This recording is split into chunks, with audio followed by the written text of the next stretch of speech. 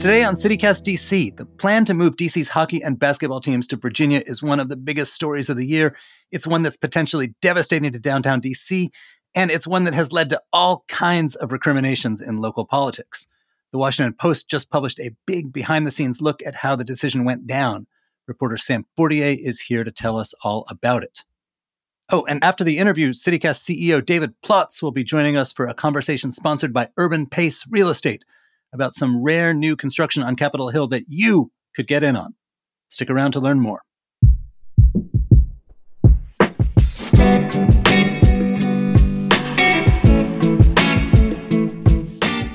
Today is Thursday, February 22nd. I'm Michael Schaefer, and here's what DC is talking about.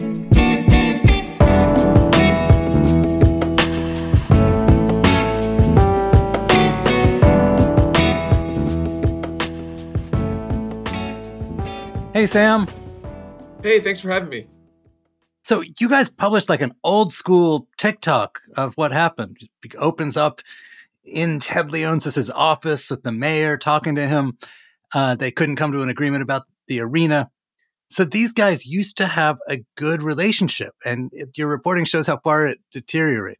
You know, literally, she goes in there thinking she's pitching him, and she realizes mid-meeting that actually he's given her a heads up that tomorrow he's going to announce his plans to leave. So how did you guys uncover these juicy details? This was a really intense collaborative effort between like 5 of my colleagues, Jonathan O'Connell, Teo Armas, Megan Flynn, Laura Vozela, and Gregory Schneider. I mean, Teo Armas and I were the people that were covering the announcement the day that it happened. And after we had sorted through the debris, it was right around Christmas time, we had a meeting and we just said, hey, we need to figure out like how this happened, because, you know, one of the frames of reference for their relationship between the mayor and Ted Leonsis was when they opened, you know, when they announced ESA in Southeast, and he gives her a peck on the cheek and he says, we have one of the most dynamic mayors in the country. And in June, myself and a couple other Post reporters had written about there were tensions between Sports Zone and the mayor because, you know, obviously Nats Park needed upgrades and they were jockeying for funds, and Monumental was as well. They were concerned about the Commanders and the way that the mayor was talking about that. But we said, hey, we need to really figure out, like, blow by blow, how did this thing happen? And so it was a really intense but fun and challenging 2 months of reporting. Walk us through what factors were weighing on Leonsis while he's thinking through his options. There's been a lot of talk about the noise around the existing arena in Gallery Place and about crime around there. Yeah, so in 2016, Ted Leonsis says he's, quote, never going to leave the city. And like when Dan Snyder said he was, quote, never going to change the NFL team's name, never didn't really mean never. I would say that after 2016, a lot of factors, crime, noise, the fallout from COVID, the mayor talking about the Commanders and him not feeling like he was, quote, at the top of the stack, which is what he told us. Wait, tell us about the fruit basket. That was one of my favorite tidbits in your piece. Yes, it was incredible. The reporting process on that was particularly challenging. But basically, Ted Leonsis, in the owner's box at one of his games, complains that the mayor is doing all these things for Josh Harris to try to attract him, doing things for the Nats, and he, quote, couldn't even get a fruit basket, unquote. And so the mayor's office gets wind of that, and they send him not a fruit basket, but a gift box with some coasters and some candles with DC logos. So I would say a lot of those things, not feeling appreciated, probably chief among them, those are context for his thinking. But that's ultimately not what is a primary motivator for him to leave the city. I think even though he says money is not a big deal, I think it really comes down to money and what he would call his vision for the future. I think those are the two things that ultimately lead him to say, okay, Virginia is the place that I'm going to be. So the money piece was, he's got this arena, it's 25 years old or so. They want to do some improvements to it because, you know, the other hockey and basketball arenas have new bells and whistles. And they want the city to help them pay for it. The city has this cap on how much it'll borrow, and it's kind of at the cap. So they're like, we're not sure we can help you. What did they want? Did DC just say no, or what happened? So this really starts in early 2022 when Monumental and the former deputy mayor, John Falchicchio, start talking about, hey, what do we want to do here? And there's three different plans: partial renovation, full renovation, and new build. And so ultimately they settle on the $800 million full renovation, kind of the middle tier. And what Monumental wants to do is that they want to upgrade some infrastructure like HVAC systems, how to keep the ice cold, blah, blah, blah. But one of their bigger things is that they want to restructure the bowl. So if you walk into Cap One right now, you'll notice that there's not a lot of seats down near the ice or the court, and there's a lot kind of up in the nosebleeds. And so a lot of arenas now are kind of structured the other way. There are these things called like bunker suites in these new ones where, people kind of can be closer to the action and you can charge more money. So it's basically a financial incentive that they want to restructure the bowl. And so basically they agree to split it. Monumental asked DC for $600 million of this $800 million. And DC comes back and basically says, hey, let's split it 50-50. And Ted Leonsis in our story is on the record saying, I thought we were good. The mayor and I decided to split it. And then there's this big dramatic meeting in the convention center on September 7th of last year. So let me paraphrase it and tell me if I'm misunderstanding it. He expected the money up front. The mayor, because of the way the city's finances work, wanted to structure it so that it wouldn't come for a while. And she was going to do it with a tax on other businesses downtown, which Ted didn't like because he didn't want to tax other businesses. Exactly. Basically, Ted thought it would be 400 split up front, and she was asking him to borrow $800 million, and then they would pay off their share over time, like the city did with Abe Pollin back in the day.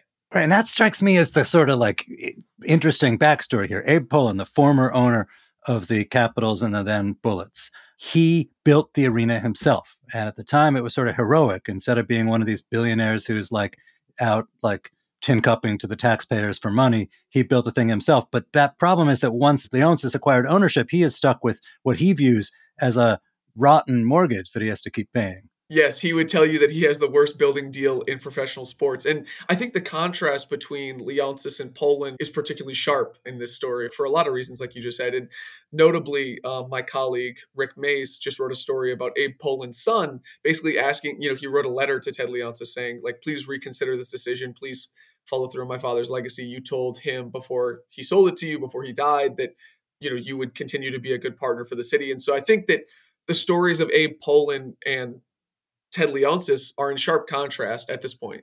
Right, and I got to say, after Leonsis, who's got, a 20-year reputation, at least in public, as the good guy of sports owners, is, I assume, not really accustomed to some of the, accusations of villainy that he is getting in this case. So meantime, he's out there, he's dissatisfied with the money part. The noise and crime are, even though he says they're not a big deal, they are, like your colleague Eric Wemple said, they must be wearying him. And he goes out to Virginia, where he knows the governor, Glenn Youngkin, from sort of local rich guy circles. And they show him Potomac Yards, the sort of open space near the airport, take him up in a nearby building under the roof where he can see the airport and the monuments and the Capitol and even the existing arena, and sketch out this sort of very up-to-date future where there's an arena, but also a whole kind of entertainment district around him that will throw off even more money for him. So I think this is an important distinction because the first time Ted Leonsis goes up on top of an office building to see the site is in April. And Governor Glenn Youngkin is not in play at this point. This is strictly JBG Smith, the real estate developer, and some local Virginia officials, because really, this whole idea came about in March when a top Leonsis aide was at a Greater Washington Partnership board meeting where the CEO of JBG Smith, Matt Kelly, is also there. And she says, hey, we're exploring other options outside of the district. And he says, I have a site that I think would fit you guys. It's Potomac Yard. And so he goes up in April. Things kind of continue to escalate throughout the spring. And it's not until mid-June that the governor gets on the phone with Ted Leonsis. And the governor told us that he was very skeptical of the deal initially, that he didn't see why Ted Leonsis would want to do this. They meet in person for the first time on July 21st. Then they have another meeting in early September. And it really picks up throughout the fall as DC can't get a coordinated offer together and that convention center meeting like we're talking about. But really, this was a JBG Smith-led effort with local Virginia officials, and then Glenn Youngkin kind of comes in late to seal it.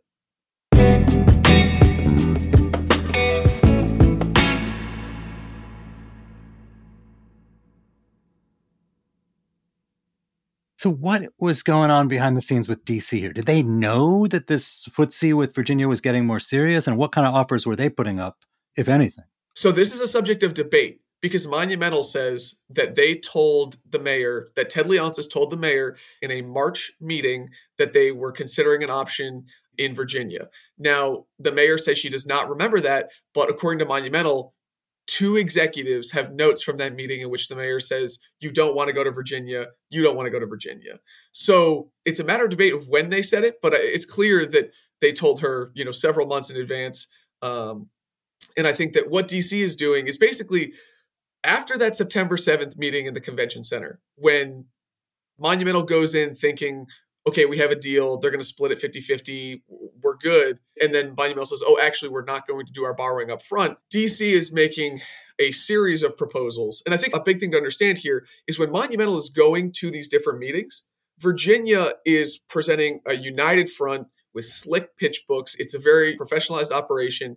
But the governor was a Carlyle Group boss, so he knows from making deals with fellow plutocrats. Exactly. And so a very Republican governor, a very Democratic mayor, they're in the same room. In DC, the mayor and the council chairman are not on the same page, and they're not giving these offers and documents. It's mostly verbal, and things are kind of unclear. At one point, I know that Monumental asks Chairman Mendelson and Mayor Bowser, hey, you guys need to align your efforts. You need to get on the same page because there's too much discrepancy between these offers. But that doesn't happen until late October, early November. And by that time, I think that Ted Leonsis had picked up a lot of momentum. Governor Glenn Youngkin told us that there was a phone call in late October where Leonsis said, hey, I'd like to get this done. So this brings us back to the meeting that opens your piece, where the mayor informs Leonsis, hey, we've got the money for you. We've got this worked out. And goes to see him. And what happens? They walk into a conference room on the third floor, and they're talking for about an hour about this proposal, this $500 million proposal that they get under the debt cap because of this dramatic debt refinancing, which the CFO of the city, it's a normal thing, but definitely he gets way more money than he expected. So now they can free up this $500 million. And so they're talking through this proposal, and the mayor addresses basically the elephant in the room and says, hey, I've heard a rumor that you're going to be at an announcement in Virginia about a new stadium. And Ted Leonsis does a full 360 in his chair. He spins around and he hedges and he says, it's not a done deal. It's not signed. But he says, yes, we'll be there. And then the quote that he told the mayor is, if you had offered me this earlier, I would have accepted it. Why did he let her go on for an hour? That just seems cruel. It's a really good question. I think it's very possible that he just had a hard time telling her. So all these people, the mayor, the governor, the owner of the teams, Leonsis, are all in some ways thinking about their legacies. I don't know how much you guys got into this with folks, but what's your sense of what's Leonsis's legacy going to look like if he moves the teams? What's this going to do to Bowser's or Youngkin's legacies? I think for Ted Leonsis, the legacy is depending on how this works out in Virginia. I think that right now you have to say that his legacy is basically being the anti-Abe Pollin, deciding to make a financial decision to go to Virginia and to say, hey, I'm going to put what I view as the future of my company first and say, these are the things that are important to me, and that's what I'm going to do. And just to be clear, your reporting shows this is a very good deal for his company. Yeah, absolutely. And that it's something that sort of no big city that's already built could really ever offer, which is a blank slate, and you can build not just the arena, but all this other stuff. It would be hard for any city to match that. And Virginia, $1.5 billion, it's a lot of money, and there's a lot of things that he can do with it. He really is only contributing $400 million to this project up front in the same way that he would have had to in DC, and he can locate all his teams. This makes a ton of financial sense for him. I think that the emotional part is the thing that he's struggling with. So can he create a great fan experience? Can he co-locate everything? I think that's going to be his legacy, is what can he do there? For the mayor, it's tough for me to say. I think that she understands that another mayor lost a sports team, and that was, a pretty defining part of her legacy, just in one term. But Mayor Bowser's on 3 terms now, so I think it's very different. As for Glenn Youngkin, I think this is a huge coup for him, particularly after the elections that they had in November. I think this would be a big economic development win for him. And it reminds people, I mean, here's a guy who's kind of tried to straddle the line between being a Wall Street Republican and a Trumpy Republican. And it reminds people of the kind of deal-making thing that he ran on. Absolutely. So what is the future of this? There's now some trouble in Virginia, in the legislature down there. It's not quite clear to me, or probably to anyone else, how much of that is just play acting by people seeking to improve their particular part of the deal and how much is not. But it's a weird situation where a lot of people in DC are rooting for like NIMBYs in Alexandria to stop the arena. Yeah, I would say that the current state of play here, and I'm relying on my reporting from my Virginia colleagues, Laura and Gregory and Teo, who are doing great work on this, and I would encourage everyone to follow them. Right now, I think I've had several people who aren't really tapped into the local political scene say, oh, I thought the Virginia thing was dead because Louise Lucas, the politician down there, has said, oh, it's dead. It's not dead. She is playing political hardball. More recently, labor organizations in Northern Virginia have come out against it, which I do think is a serious threat to the deal, particularly for Democrats being able to support this. But it's changing a lot in real time, and I think it will continue to evolve like any of these stadium deals. So I would say that the future of this is unclear. What happens to Leonsis if he doesn't go through with it and he's got to come back to DC? Leonsis, since he's owned the teams, he's been this sort of sunny figure, much loved, was benefited by the contrast with Dan Snyder, who was the very unpopular owner of the NFL team. But like Tony Kornheiser referred to the move as villainous. I think it was him. Does he get his good guy reputation back if they get to come back to town? I don't know. That's a good question. The fans will decide that. But I think that what does this deal look like? If Virginia falls through, if it's not possible for him to go to Virginia, how does the mayor receive him when he comes back, essentially, with his tail between his legs, right? Because I would be surprised if the $500 million offer were still on the table.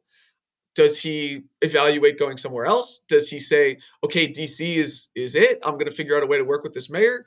Because to me, initially, when he announced, hey, we're going to make this move, the mayor adopted a very friendly approach. Hey, if he comes back, we still want him. We can still change his mind.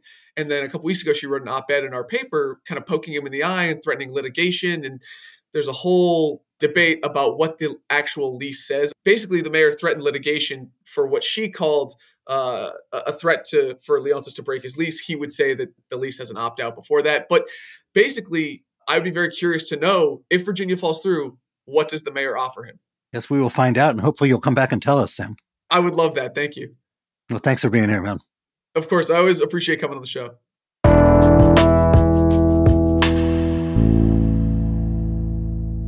Hi, I'm CityCast CEO David Plotz, and I'm here with Jennifer Felix, who's the Vice President of Urban Pace, which is the Mid-Atlantic's leader in new home construction for sales and marketing, and my fellow Washingtonian. So, Jennifer, we're here to talk about Ebenezer Row, which is a new development of homes on Capitol Hill. And I'm intrigued by this name. Where does it come from?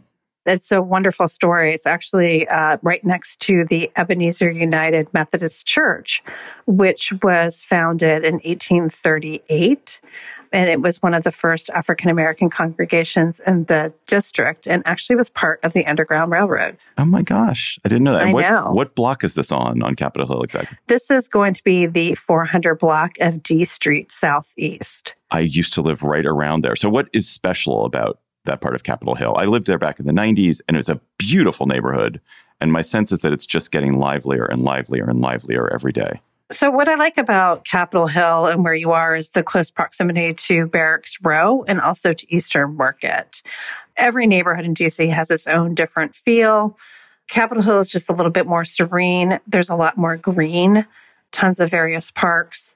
Also, it's really super close if you're going to the ballpark district.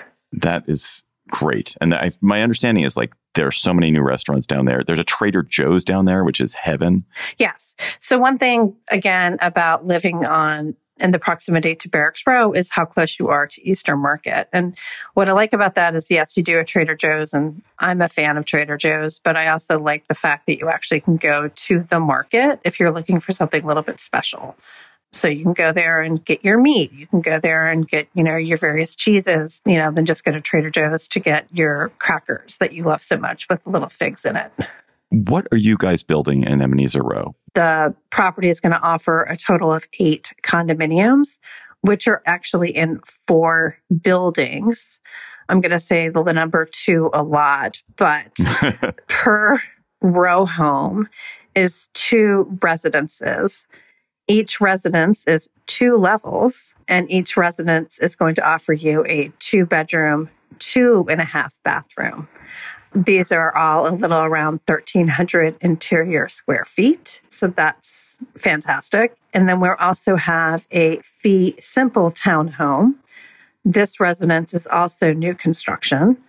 It is close to 2,500 interior square feet. It is a 5-bedroom, 5.5 bathroom. I know. And it's going to offer you 2 parking spaces. And what is the pricing like on this? The fee simple townhome would be priced at $1.75 million. And then the condominiums will be priced from $875,000 up to just under $1 million. Jennifer, it's not just that these are new construction. It's also that these homes are packed with special features. You want to tell us about a couple of your favorites? Sure, absolutely. As far as the residences, one, I think it's important because they're 2-level condos, like they each have 2 levels, you feel like you have your own little small house. The main floor is going to offer you a powder room, which is very nice. We do have wide plank oak flooring. It's going to be a little bit more of a matte sheen to it, so that's a little bit more unique. Bathrooms are large. Of course, the primary suite is going to offer you 2 vanities, the walk-in showers with the frameless glass. We also are very generous on our closet size, which is hard to find in Capitol Hill. And also our ceiling height is nice and tall, including on the upper level. So you're going to be dealing with 9-foot ceilings throughout. Oh, and then also most importantly is the kitchen, which as we know is the heart of the home. We're doing induction cooking. Love it. Yeah, we're excited about it. So induction cooking, for those that are not familiar, that are listening, it is 1, environmentally friendly. 2, it's incredibly fast. And it's also more of an even cook than you're going to have from gas. Most chefs actually would prefer to cook on induction versus gas cooking. The only thing that you need to do as a consumer is buy some pans with enough metal in it, which is a lovely housewarming gift. In addition to that, our appliances are a little bit different. What we've been seeing more and more in the market is Thermador, and we're actually doing JennAir, which is a level up. All of our cabinetry is custom by J. Suss. You're also going to have the quartz countertop, which of course is going to waterfall. All the kitchen islands are quite long, which is nice, built-in trash, etc. We're, of course, doing rings as far as for your smart homes. So they're done very well as far as just kind of how you're going to live in the property and how it lends itself. Jennifer Felix of Urban Pace, thanks for being here. Thank you so much for having me today. Again, check out EbenezerRow.com to learn more. That's EBENEZER row.com. Gosh, that's satisfying to say. We'll have the link for you in our show notes as well to make it nice and easy for you to find.